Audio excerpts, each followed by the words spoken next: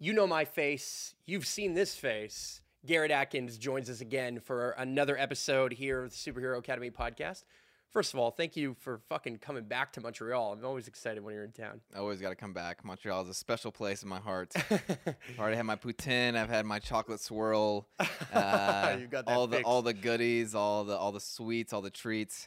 Mm-hmm. I love Montreal. I will say it Yeah. very often. I'm a huge fan of the city. I could talk about it again and again and again. But it is good to be back for my first 2020 trip. Back into the city, back into Montreal, back in the Storytory. Mm-hmm. Well, welcome back. I mean, the world is it's an intense place as always. But right now, what I'm really happy about is that there is no confirmed case of a super disease like the coronavirus going around. What do you think the likelihood is of a massive pandemic outbreaking right now? There's apparently something I saw. I didn't dive into this at all a ton. Now, to be honest, I'm not really worried at this point, but I heard that there was apparently the potential of 90,000 cases because of some whistleblower that said that, like, in Wuhan they're suppressing the numbers. How do you feel about that? How do you feel about what's going down in the global pandemic side of the world right now? Yeah, I don't know. It's terrible first and foremost. I mean, I think that with the age of information, how fast it spreads, we're kind of like we see a lot of things very quick and tragic that happens all around the world that typically we wouldn't see if we didn't have that fast information. But this is kind of an exception because it is more of a larger scale and it is getting more information. So we do become kind of desensitized whenever something like this is breaking out because we hear about terrible things happening all the time, and that doesn't kind of suppress the seriousness of the nature when it comes to this virus spreading. Mm-hmm. So I don't know. I mean, I do have faith in science and in people and in nature, mm-hmm. And it doesn't like discount the craziness that this is having on so many different people, millions and millions of people. I think it's like 11 cities were quarantined, or maybe I'm wrong, but I know cities are actually quarantined. I think it's like up to 26 million people are quarantined. Yeah, you're talking about this, and like the only roads coming in and out are like highly scanned just for supplies. Yeah. And like a city in China is not just like a regular small town in West Virginia. Like it's like 11 million people. Yeah. You've never heard of Wuhan before this story, and you didn't know that they had like as many people as New York City. Yeah, probably even more. So yeah. I mean, it's really interesting to see all of that playing out and like what that could cause. And I know that SARS was, I think, 2003. Something like that, yeah. Something like that. And I wasn't like too conscious of what was happening on a global scale. So this is kind of like what they're comparing it to, essentially. Mm-hmm. Yeah, I am. It's shocking the imagery and we were just talking about Karmagawa having their nonprofit on Instagram. You can go check them out. But they have these kind of videos showing people eating bat soup and that they think that it's coming from these live animal essentially markets, I guess, whether it be bat soup. I even saw like they had like it looked like sedated mice and stuff. There's some weird shit. John, I'm gonna say that. Yeah, I mean they confirm that they track it down to this exotic food market where they do sell bat stews and like these like it's like mice and stuff like that people are eating. Essentially they're alive, which is kind of crazy and really messed up in a lot of ways. Mm-hmm. So yeah, they have tracked it back to there, and I think that some people are saying it is the bat soup, and then what Karmagawa was doing, which is an interesting page to follow. It is kind of hard to stomach a lot of the content that they do put out there because it does show a lot of different cases like this where it's like, oh, it's pretty fucked up. Yeah. And it's something started by Timothy Sykes, which is a guy online as well. But they're kind of I think they were just referencing like what the actual state of that market is in general, and how kind of like what the conditions are and like what the reality of the exotic consumption of these animals, and probably like the pictures of like it's not the most. I don't think it's sanitary to eat like a live mice at any warning for sure. point, but they that's what they're kind of showing and pointing it back to. Mm-hmm. Is it potentially the bat soup, but confirm that it does trace back to this market, which is kind of incredible in and of itself that they're able to track something down that fast, just the power of like science investigation. I am incredibly impressed with China right now. They figure it out. I'm incredibly impressed because one of the things that my brother actually alluded to, he was like, they're going to build a hospital in 6 days. And I was like, no way. And then I Google it, and it turns out they're building 2 hospitals in like 10 days. So it's like legitimately I saw video of cranes, just like 50 of them, just or they weren't cranes, but they were like those excavation kind of tractors or whatever, going at it, just like clearing this entire site, ready to build a hospital. It's just going to go up in minutes. Like, I don't know, 3D printed style. They're just going to bring in 1 million Chinese people to just make it happen. It's wild how fast they are able to respond. Because if this was going down in America, there's no way we're responding this quickly. There's just, I can't imagine that we are that prepared. Yeah. I mean, how do you delegate so many like different pieces to that? I mean, that seems like just like a management, just mastery of like how to like delegate and how to like move and how to like even just give not alone like do the work, but even to know what the work is to be done and give it out in such a fast manner. So, Mobilize. I don't know how they do it. I mean, they're extremely efficient when it comes to building. Well, I was telling you this yesterday. I believe that if there's one career move that we can make from a longer term perspective, beyond obviously going to China at this very moment, would be to visit China and understand their culture and understand, like, man, when I visited in 2010, I would remember being in between 2 unknown cities on a train, and then like hours into it, I see just cranes, probably like 30, 40 cranes, all putting skyrise buildings up within what would be a few weeks, if not a few months tops, building an entire village or an entire city in just record speed. And the amount of catering that even professional sports does to China is becoming such a massive topic. And the Chinese market, from a movie-going market, is the biggest market in the world, from a consumption market, from a growing middle-class market. I mean, it's the most relevant growth of business we've seen in our entire lifetime. And even here, when I think about real estate, we think about like, oh, Chinese people are buying everything. Farmland pricing in even near Valhalla in Montreal is going up because Chinese people are buying farmland across the country.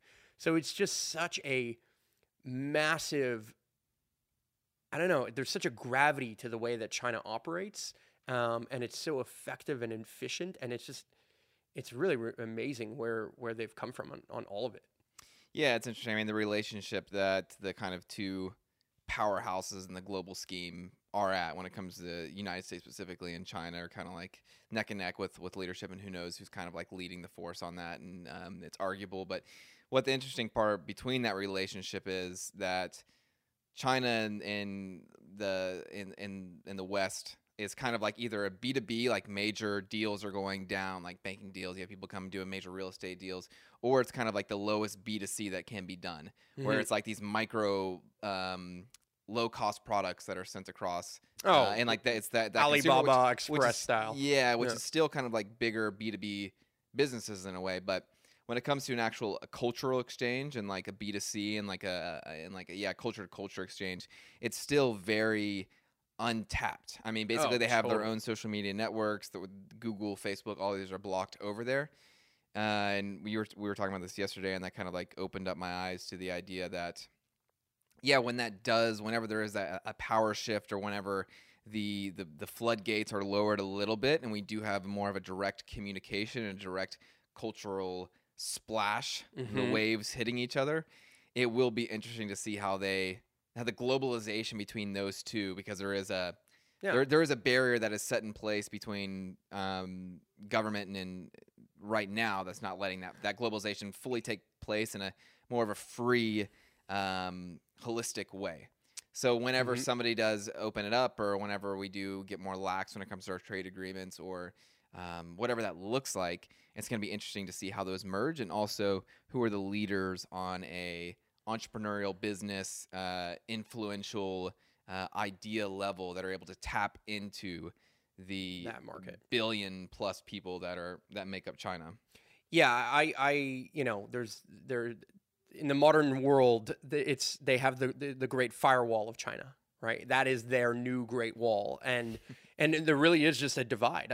I can't tell you, I couldn't name a single Chinese superstar. And I'm not saying Chinese meaning in America Chinese, like a famous basketball player, which rest in peace Kobe Bryant. We'll get to that. But the idea of I can't name you a movie star that's Chinese, that's in China. like, grew up in Beijing and is massive over there. I can't name you all the names of all their biggest companies in those ways.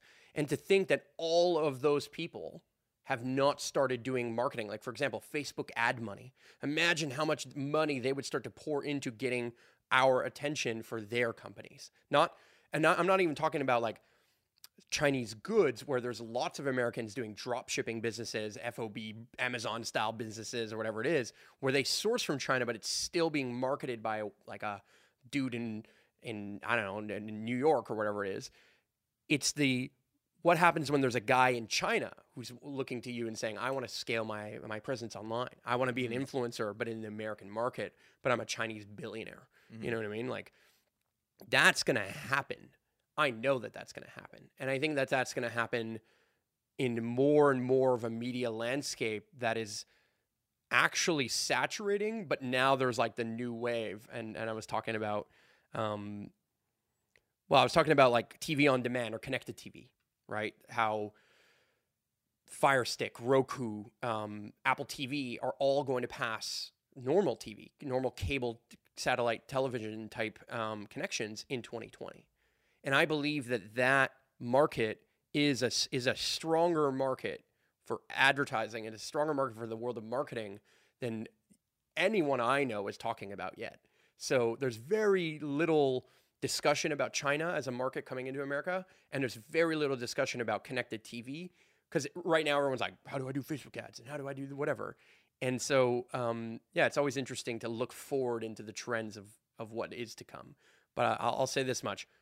Definitely going to China, and I would love to go with you, and definitely going to learn Mandarin or Cantonese. I don't know. I haven't decided. I think Mandarin is probably the way to go in the next decade, because even if it's just to like say a couple of words and impress them and then have like a translator from there, I really believe that it's just a market we can't ignore. Yeah.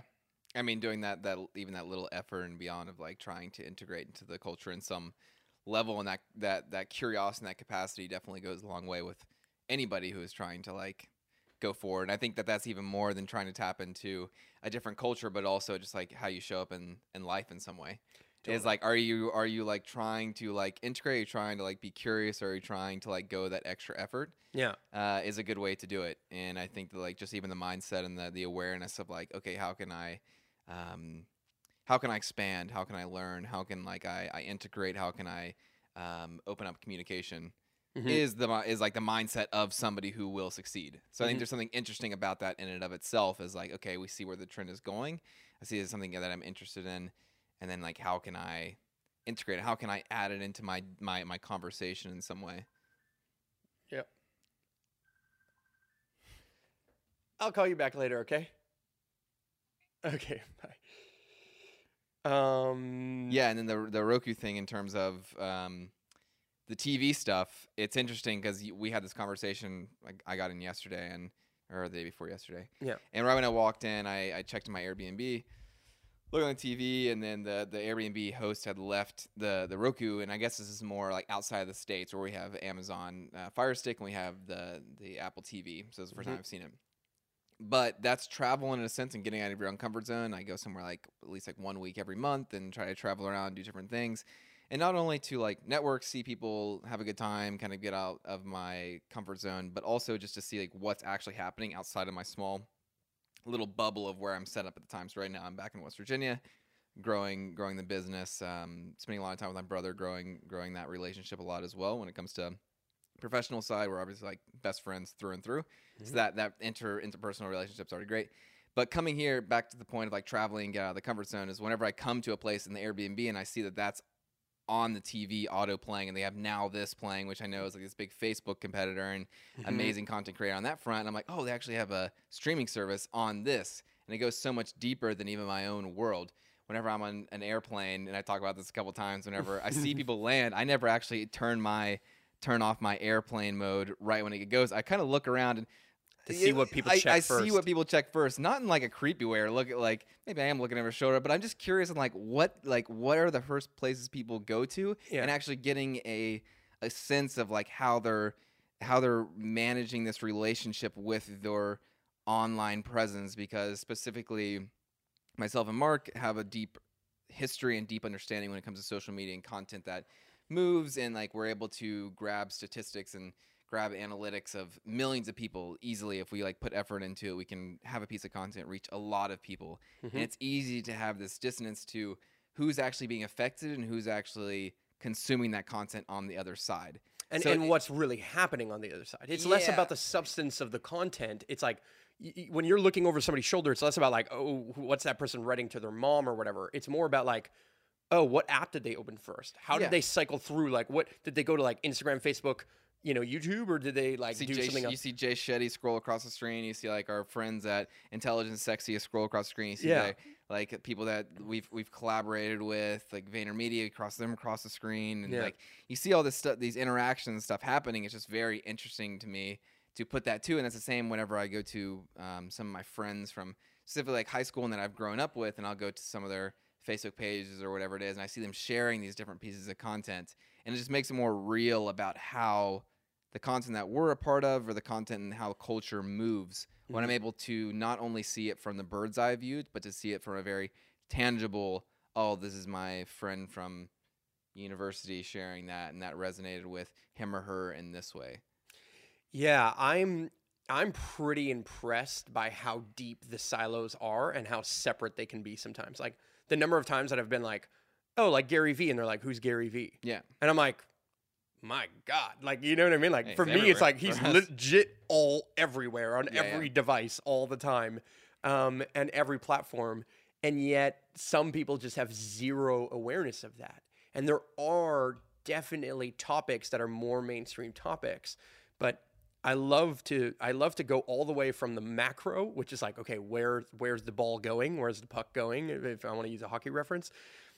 Which for me, China is an obvious thing, and I know that it sounds late, but not really. I don't think that cultural divide from a social media perspective, marketing perspective, is at all crossed at all. And at the same time, connected TV is still massive, and the CPMs and the opportunities for getting eyeballs there, and the depth of eyeballs. Meaning when I say the depth of eyeballs, what I mean by that is the deepness, the depth of attention is higher on a TV with a little remote than it is on a cell phone where you're constantly scrolling and you're getting notifications and app switching a lot. On a TV, you app switch a lot less. So you're more likely to see the ad or to consume that content in a way that you wouldn't on a phone, or that you would very quickly get out of on another device. So that balance between looking at those macro trends and then like right before a podcast being like, hey, what's trending right now on Google Trends? What can we talk about? There's a reason why we started talking about the coronavirus. Beyond the fact that I think it's actually naturally interesting, we are also understanding that if this is in the cultural narrative and we make a little video on YouTube right now about that goes viral, or that has more legs, it is more likely to get picked up. Add a good headline, add a good thumbnail, put some good hashtags. You've got the right recipe, or you've got the potential for rocket, right? And it's just a game of that volume. Isn't that weird though? Because I for me, legit, second thought I had after I heard that Kobe Bryant died. First thought was fake news. First thought. Second thought was, oh, I can imagine the amount of memes that are going to be made of Kobe Bryant right now. And then the third thought was, oh, that's pretty sad. And if I'm really honest about that, the first thing I thought was, it's probably fake. Second thing is just how I knew people would use this. And, many everyday people were just sharing a meme and what Kobe meant to them and whatever it is. But the real, like, power users of content creation, the Goalcasts of the world, for example, I know came out with a Kobe video today. And I knew they would. Because it's just, there's such a powerful wave of attention, and it's impossible to ignore what that wave is. Mm-hmm. Yeah, super sad with Kobe. That's I'd been like seeing a couple of stuff on the TV whenever I was passing through the airports, and like I was on a hurry and I was going this place or that place, and I figured for some reason I thought that he might have like come out of retirement to play with LeBron, and I had these like different ideas. And then I'm sitting, and right when I get off the airplane, I get off, jump on the bus, go right down to St. Henry, which is a local spot here in Montreal, and go to this place called Outrage Market to pick up some of the best olive bread in the world. I talk about food very often in Montreal. It's very, very well known. And here's somebody speaking in front of me here, Kobe Bryant, but they're speaking in French, and I don't know French quite yet. Mm-hmm. And then my brother texts me about the news, like, "Hey, did you make it there safely? Kobe just passed away in a helicopter accident, and just want to make sure you're okay." And I was like, "Damn, that just like hit me. It like struck me." And then like this level of information and like sharing of it is something unlike that I've seen in a while when it comes to like global mourning over somebody. Yeah. It's so unexpected and so unreal, and yeah. It's pretty unparalleled. I think it's just the shock value of the way he died as well is sad. I mean, I think there was some global outpour for people like Prince and David Bowie. There's a couple that I can think of. Or Robin Williams was a sad one. That was a big one too, I think. Yeah. And I guess, and that's also what the age of when Robin Williams passed has been, I don't know, like probably 5 or 6 years ago, maybe even more than that. Yeah. But now we're at a level of like social media where I think it's even storm. more intensified. And if you like if you get like a deeper level, like energetics of something like that, then like the energetics of a loss just amplifies even more on a global scale, because we're all like energy, we're all vibrations, pushing stuff out there. Totally. And whenever we're like able to intensify it on a social front, I think it becomes a little more deeper and like really just like pushes those manifestations and those ideas, and kind of shifts in a lot of ways. So. And that shows the shifts as well as the algorithm, right? Like if I didn't Google anything about Kobe Bryant, the likelihood that I would see Kobe Bryant videos on YouTube is low. But then the second I click on one and I watch like a part of one, then the top one, the next one, the next one, the next one, there's all that, right? Yeah. So it's a matter of like even how much you slow down on something as well, so they know that exactly that's what you're slowing down on, because they can even if you like it or not like it, then or search it or not search it, they can tell about how much time your eyes are looking at the screen, where your eyes are looking at on the screen. Yeah, whether you even clicked it, if you just moved and hovered over it and watched it for a second. If you held the story to actually read the full meme, it goes so much deeper than even like a like when it comes to their algorithms and the AI that they have that are constantly learning from it. So it's even more incomprehensible than what we can as humans can understand, and how to optimize the software. There's AI that's like, even when it comes to like Tesla and auto driving and AI, the disruption. I was listening to a podcast the other day. They were like, they've done 100,000 miles on the road. They've done 3 billion miles in virtual reality. And like, it is the same thing, if you think about it, like, yeah, they're doing the real world experiences, but what's different than if they're able to put the same simulation and training the algorithms and the AI of these auto driving trucks, which is going to be specifically semi trucks, and then come to the consumer vehicles. They're still somewhere in some back corner of Google, there's a program that's running that's racking up millions and millions of miles every millisecond or something like that. That's learning and training. Ironically, it's coming to Montreal. Google announced an AI office in Montreal. It's a massive AI city in and of itself. Totally. Well, we've been leaders in I would say, in design and production around content and video games and just we have a ton of web development talent here, and it's just we've got a tech scene in Montreal that nobody talks about, or we do, but I think globally we're not quite recognized for it fully yet.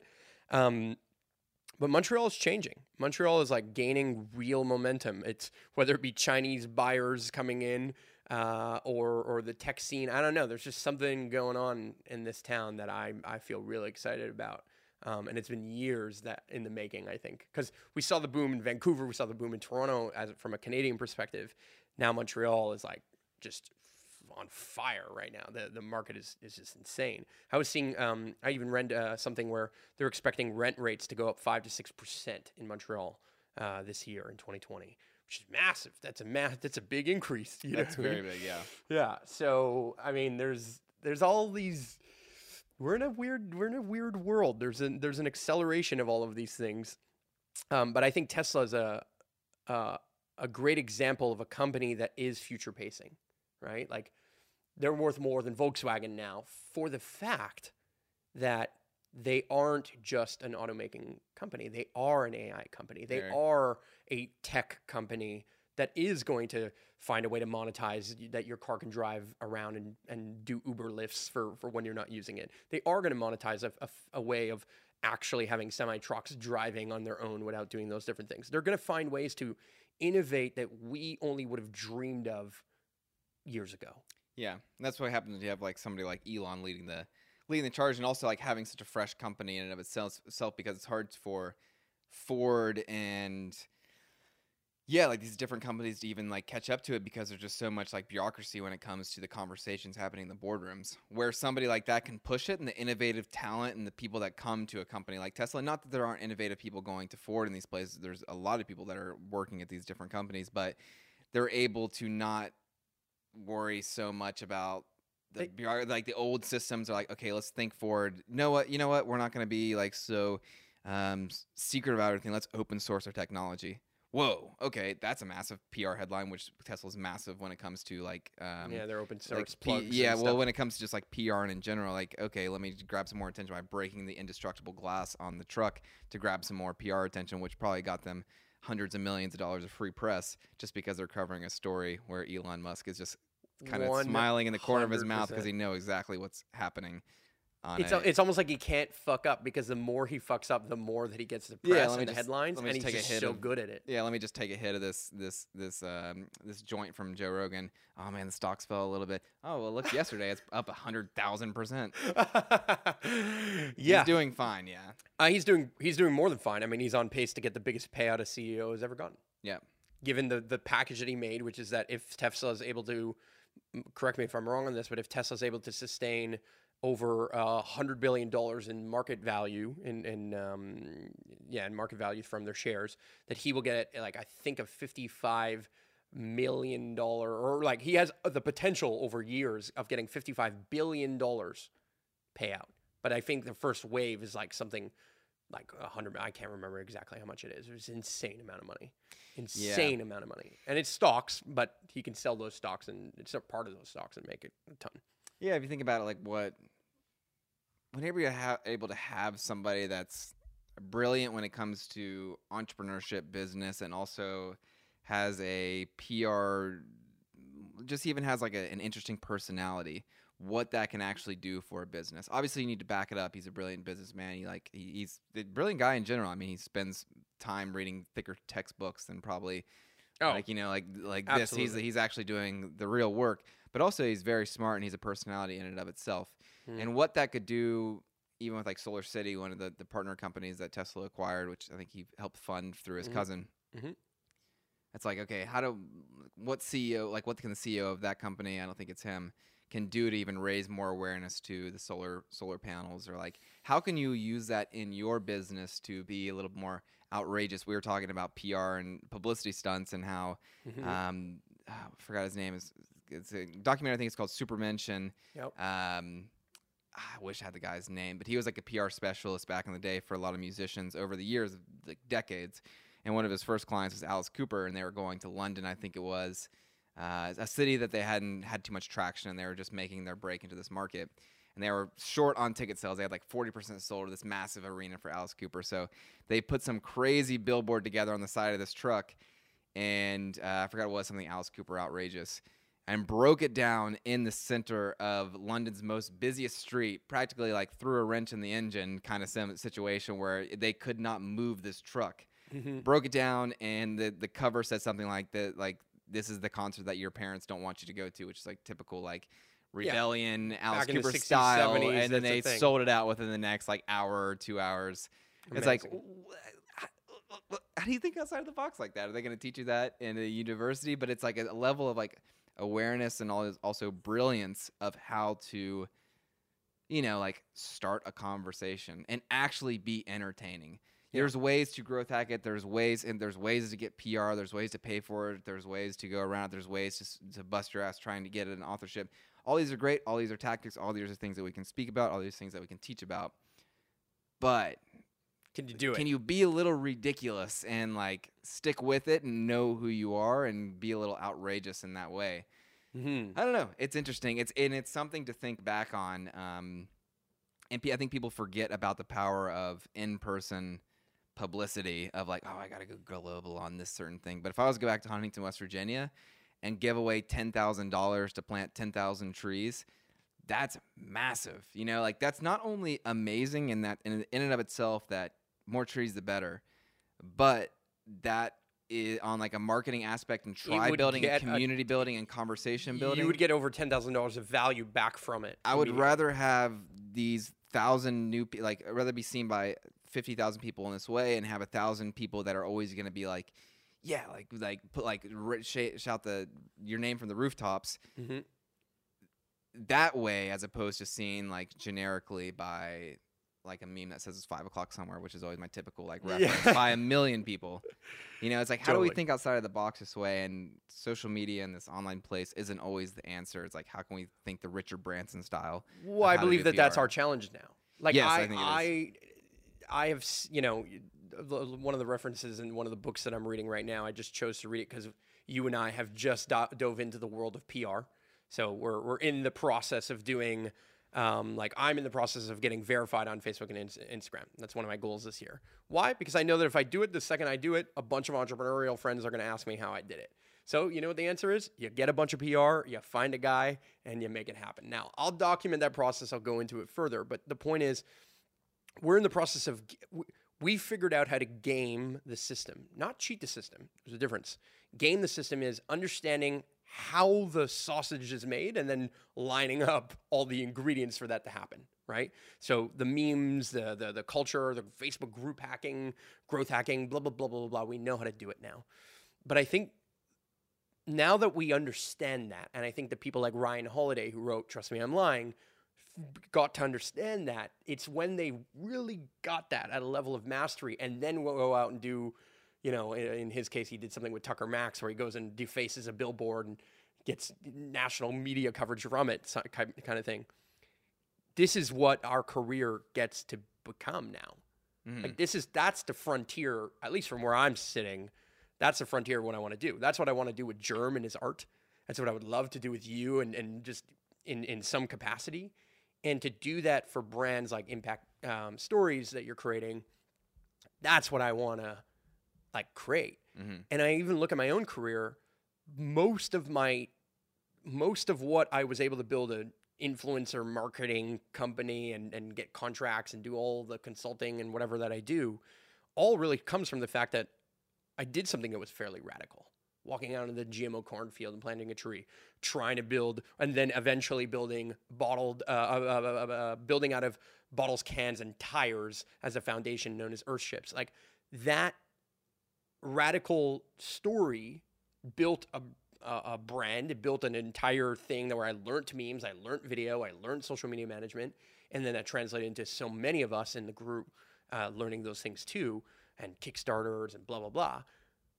If I don't do that radical step, if I don't seek discomfort, essentially, and I don't get to the edge of my own comfort zone mixed with, I would say the society's comfort zone of what is normal or what is okay, and then what's just outside of that, we've seen an increase in outrage culture, but what we aren't talking so much about is outrage or outrageous media. Outrage culture is obvious, right? People are getting mad and cancel culture, all that stuff is there. But outrageous media is really what's actually happening right now. It's Trump going out and saying a bunch of crazy stuff, and then Bernie Sanders saying the exact opposite crazy stuff. And I don't want to say he's crazy. I like Bernie in many ways, but either way, they're polarity. They're doing something that polarizes and mobilizes these communities, and we are in a shock culture. That's why the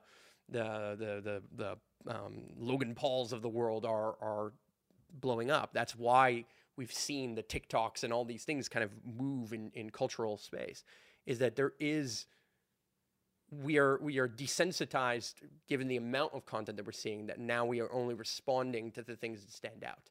And unfortunately, or fortunately, that is just being a little wild, doing the crazy thing, destroying something, driving a Tesla off a cliff, being Mr. Beast and giving $100,000 away or $1 million away like he did recently. Yeah, that's where we're at. It's an outrageous stunt, or it's being outrageously yourself. I think it's like a lot of the ways of like knowing what it is, which that is a superpower in and of itself. Yeah, is knowing who you are and sticking to that wholeheartedly. Obviously, like, don't be like ignorant in a sense where you're not open to different ideas, but like share on these things. And I still like at times don't like, I'm not too vocal on social media about certain ideas and thoughts and ways that things like different ideas and stuff that are having a positive impact on my life that I don't share out there first and foremost. But yeah, to know that, to share that, and to be confident with that, and to be open to that is very brave, and also is a good way to grab limelight. And also, with any limelight, you're going to grab a lot of backlash and a lot of controversy. So forewarned, but that's just part of the game, and it does work. And then it's a mental capacity of like, okay, this is what I actually want to talk about. This is what I'm comfortable with doing, and I'm humble enough to change my perspective or be open to that, or to have conversations about that if I do decide to go down that path of communication and sharing. Mm-hmm. Yeah. Do you think that like, where is that in your priority list right now? So for me, looking towards what you're now building with Impact Stories and all the things that you're creating as what I would consider to be your growth as a media mogul, if you want to see it that way, and your understanding of media. Where do you think your own brand and your own voice is starting to live in that? I mean, I've seen your LinkedIn videos, but is that what you think is next priority? Is there other things that are priority for you right now? Like LinkedIn's definitely where I'm sharing the most as myself, and Garrett. I think I'm gonna be more of like a figure within Impact Stories by like speaking about different pieces of it, doing parts of interviews, chopping up the videos that I'm like speaking in part of them. Mm-hmm. But 2021, like next year, and I kind of spoke about this year is more focused about building Impact Media, which is the agency, and then Impact Stories, which is just like a new kind of outlet when it comes to topics such as technology, entrepreneurs, movement makers, social public figures, and then also like technology in the space, environment, all around these like impact-driven businesses, ideas. So focusing on that, and then next year I'm going to be focused more on like, okay, how do I use this to speak on more stages? How do I use this to share more freely? So it's not the highest priority in myself to be like super active on Instagram at the moment. I definitely want to, and definitely looking forward to it. And I know it's coming more organically the less I'm paying attention to it. The more that I'm like just kind of like tapping into these other outlets and focusing more on myself and my health and wellness and all that stuff, like the barrier of caring is just going down more and more, which is interesting. So I'm writing more, sharing more on LinkedIn, have a couple of publications that we're looking to get on when it comes to writing. So yeah, it's unfolding, but there's no like specific strategy quite yet on how I want to build Garrett Adkins as a brand. It's coming from, there's a lot that can be done organically and just through myself becoming more confident and more in flow, caring less about like the perfect strategy. Besides that, which is kind of the best strategy in a sense of like, just like being authentic and sharing. So that's coming through pretty naturally. And then when it comes to a strategic level and how I want to use these different platforms and use these different microphones to build that, then we'll see how it goes in that capacity. But yeah, thinking more in terms of like the big picture, the bird's eye view, the years of what's trying to be built right now and what I want to be a part of. Yeah. So kind of all over the place for that answer, but no, I think not at all. I think it's fair. I think you're saying, look, I'm not over strategizing it. Garrett Adkins as a brand is less the priority right now. Telling the stories of others and learning that process as well as the dynamics of team management. Like how do I build a team? Who builds what? Who posts what? How does this all happen without me having the input on everything all the time? Yeah, it's a challenge. Yeah. That's the challenge of scale. You know what I mean? That's the challenge of brand building. That's the challenge of trying to balance cash flow with output.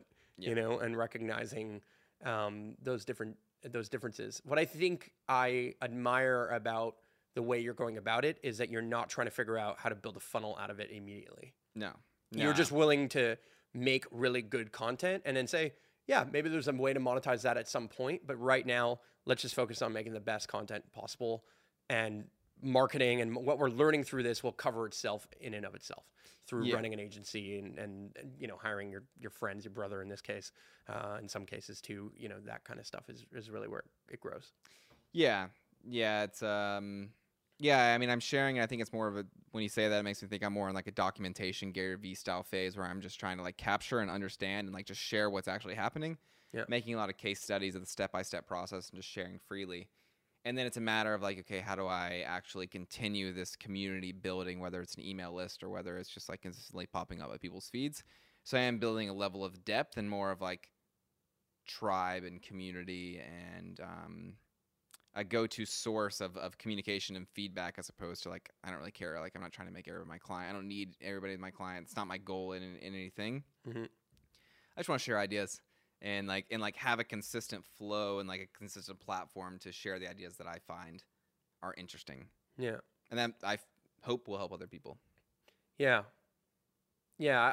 I've felt that the more I've been into the perfect tactic or the right tactic that would have the more gamified tactics, the more it's actually impeded my own creativity for just actually being a creator. Because I'm consuming how to do it, and then I'm testing, but then I feel like I'm never getting the real opportunity to return back to just like the core of creating for the sake of creating, no matter how many people are watching. Yeah, just sharing. And I've taken away the like I care about how many people are watching anymore, but I've definitely still have elements of I really want it to look like an art.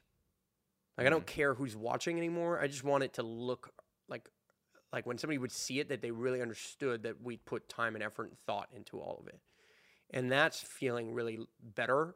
But I know that the returning back to my roots and like telling the story of Valhalla again, documenting the story of like how the sausage is made, even though I like what you're doing with the case studies, I think it's a great idea, both for business, but also for yourself.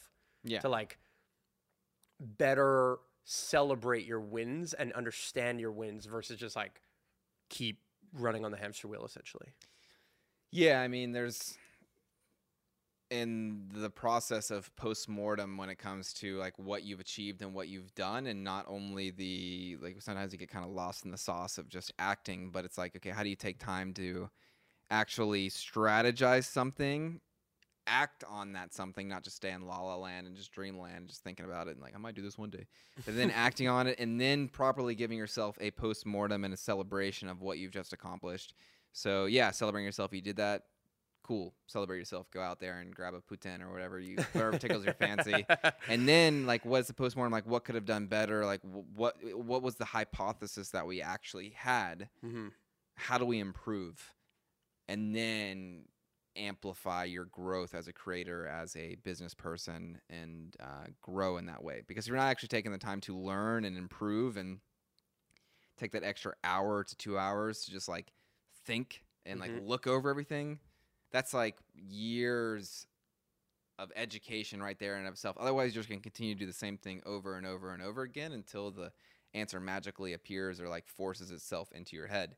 So you need to give that time space so you can actually evolve through your life circumstances and not make the same mistakes again, or understand what went really right so you can lean into what really did work for you. Mm-hmm. Yeah. Words of wisdom, my friend. Yeah, watch out. Curious what questions you might have for me. Yeah, I'm interested in Valhalla specifically. What's lining up for the spring, kind of tapping into, I guess, just like even like re-emphasizing on what you see that looking like for the spring and what you're excited about specifically when it comes to that community. Yeah. What I'm really interested in from a community vibe is my ability to just show up and participate in a community, and then how much I can drum up from there. Like, the second someone is in a community and decides I'm going to be a gatherer, I'm going to beacon out that people can come and join and participate and show up on us any given Saturday, for example, at the land, and that we'll have food and pizza and activities and gardening and eco-construction and all those things going on. That in and of itself feels really exciting. And this is the first year that I am not going, well, for first year in a few years that I've not gone to Costa Rica, number one. But it's also I think it's like 7 or 8 years that I've been going and traveling in winter every year. I mean, we went to Tulum, we've done Santa Barbara, we've gone to Austin, Texas multiple times, Costa Rica multiple times. I mean, this is the first time that I am like just really isolating myself from the rest of the world, not being isolated in the sense that my brother is behind the camera right now. There's you here. There's people. I see people all the time, but I'm in isolation from trying to over connect with everyone. And I'm really looking and diving deep back into what does it look like for me to lead.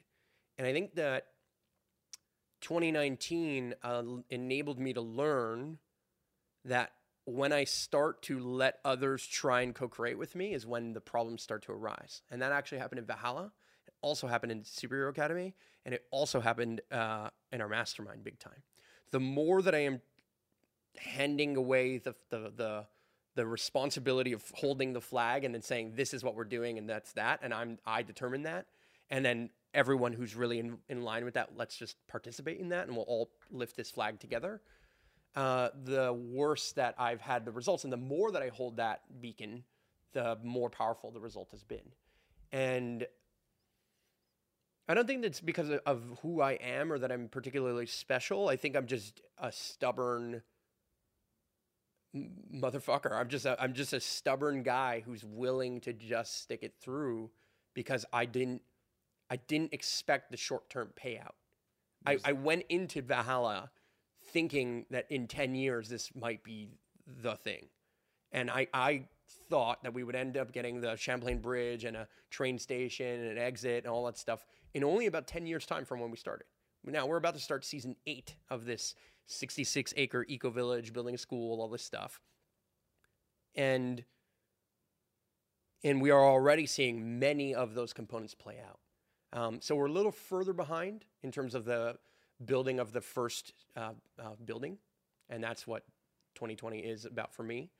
But I believe that I'm stepping into that investor role and that leader role in that space, where I'm just going to dictate more. And as Stephen Brooks would say, who runs many eco-villages and started many communities and successful ones that have run for 25 years or whatever it is, 24, 25 years, Punta Mona, for example,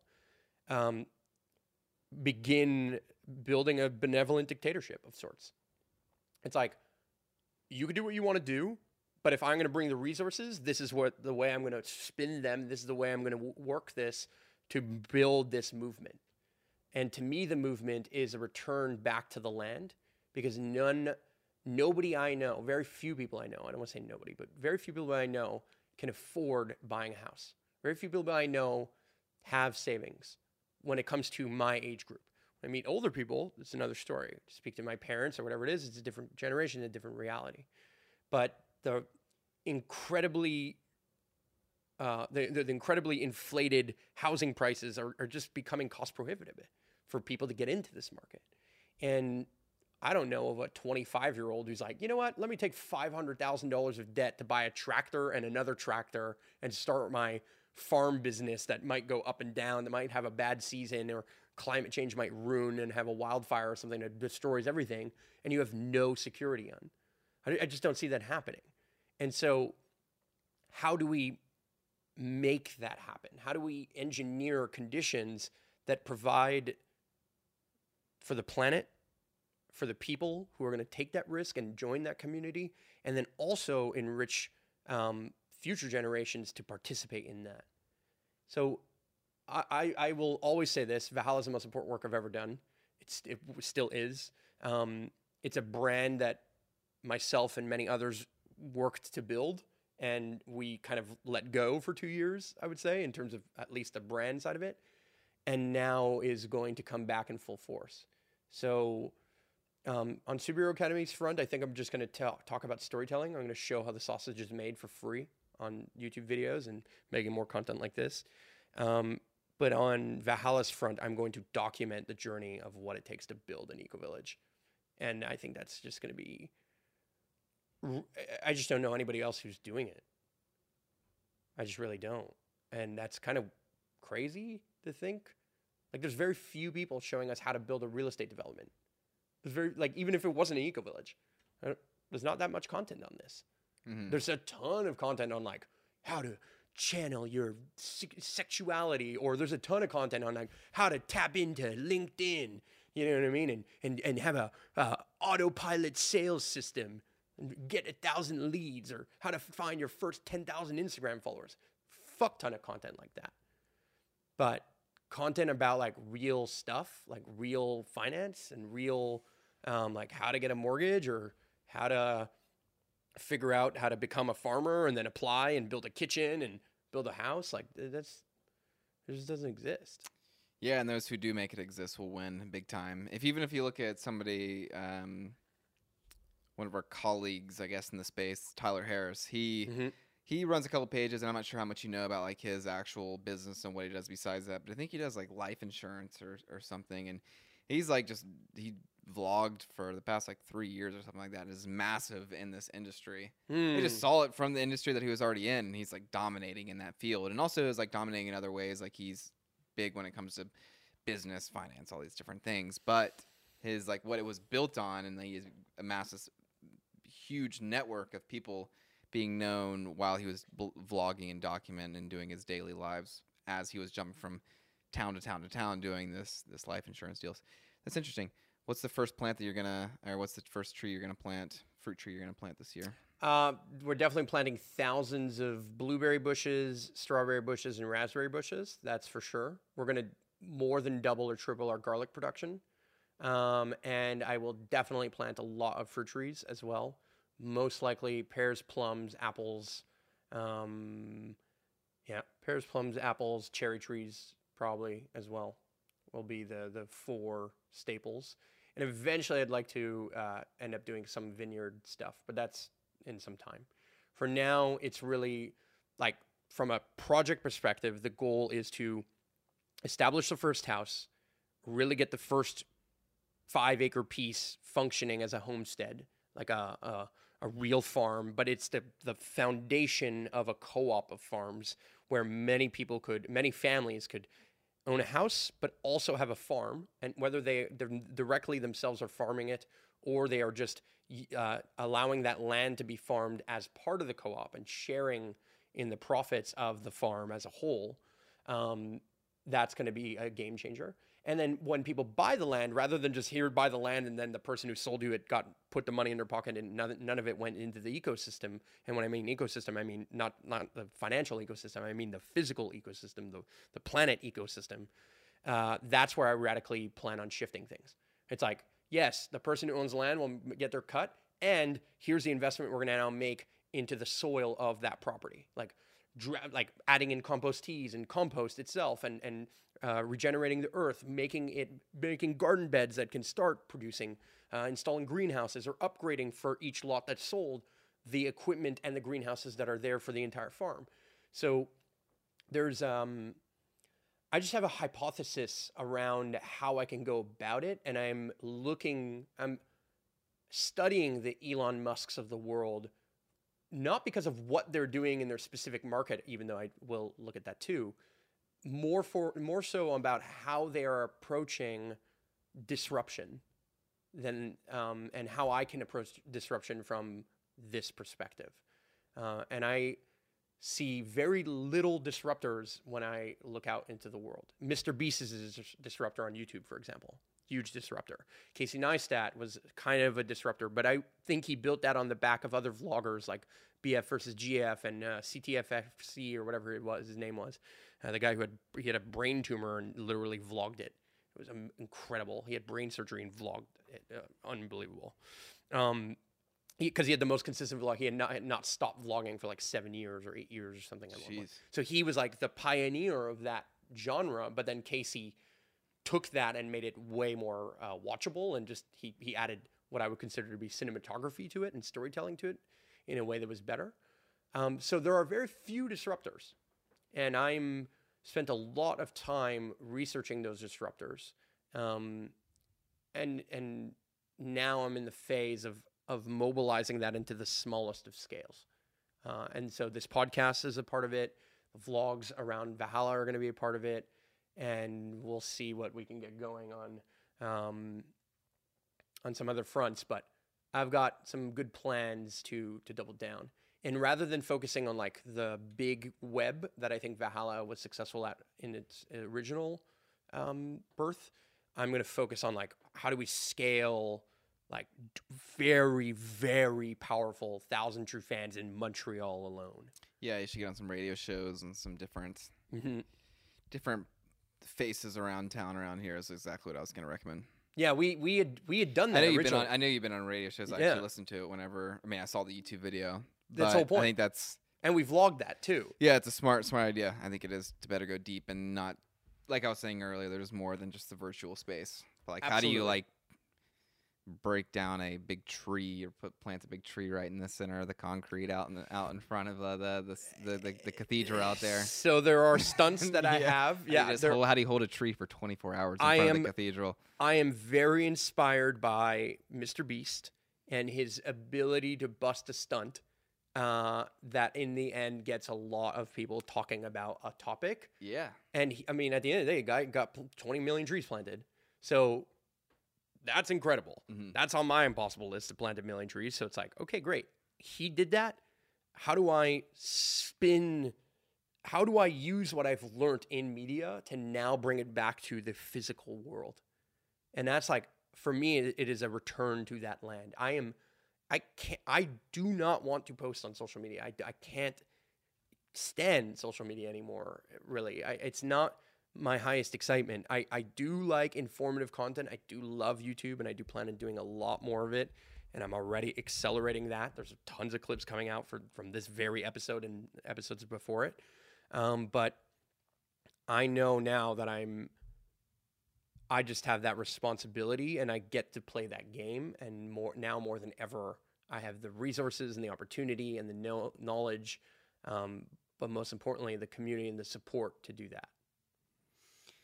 Love it. Yeah, we could jam on this. Definitely think you should get outside of Notre Dame or Notre Dame, however you say it, and give away 1,000 apples, 1,000 trees, and do live of it, and then plant a little note to the local news stations to come on through. That's a fun little project. Well, we're doing food for free this year at Valhalla, so all the people who come to the live stream the whole thing and. Exactly. We're literally giving food away for free. I think that's exactly it. So how do I take Valhalla and go away from my danger is that over time I entered into preacher mode versus into fun mode. Mm-hmm. And when we were making fun, exciting content is when Valhalla did the best. And when we were exploring and learning, that's when we did the best.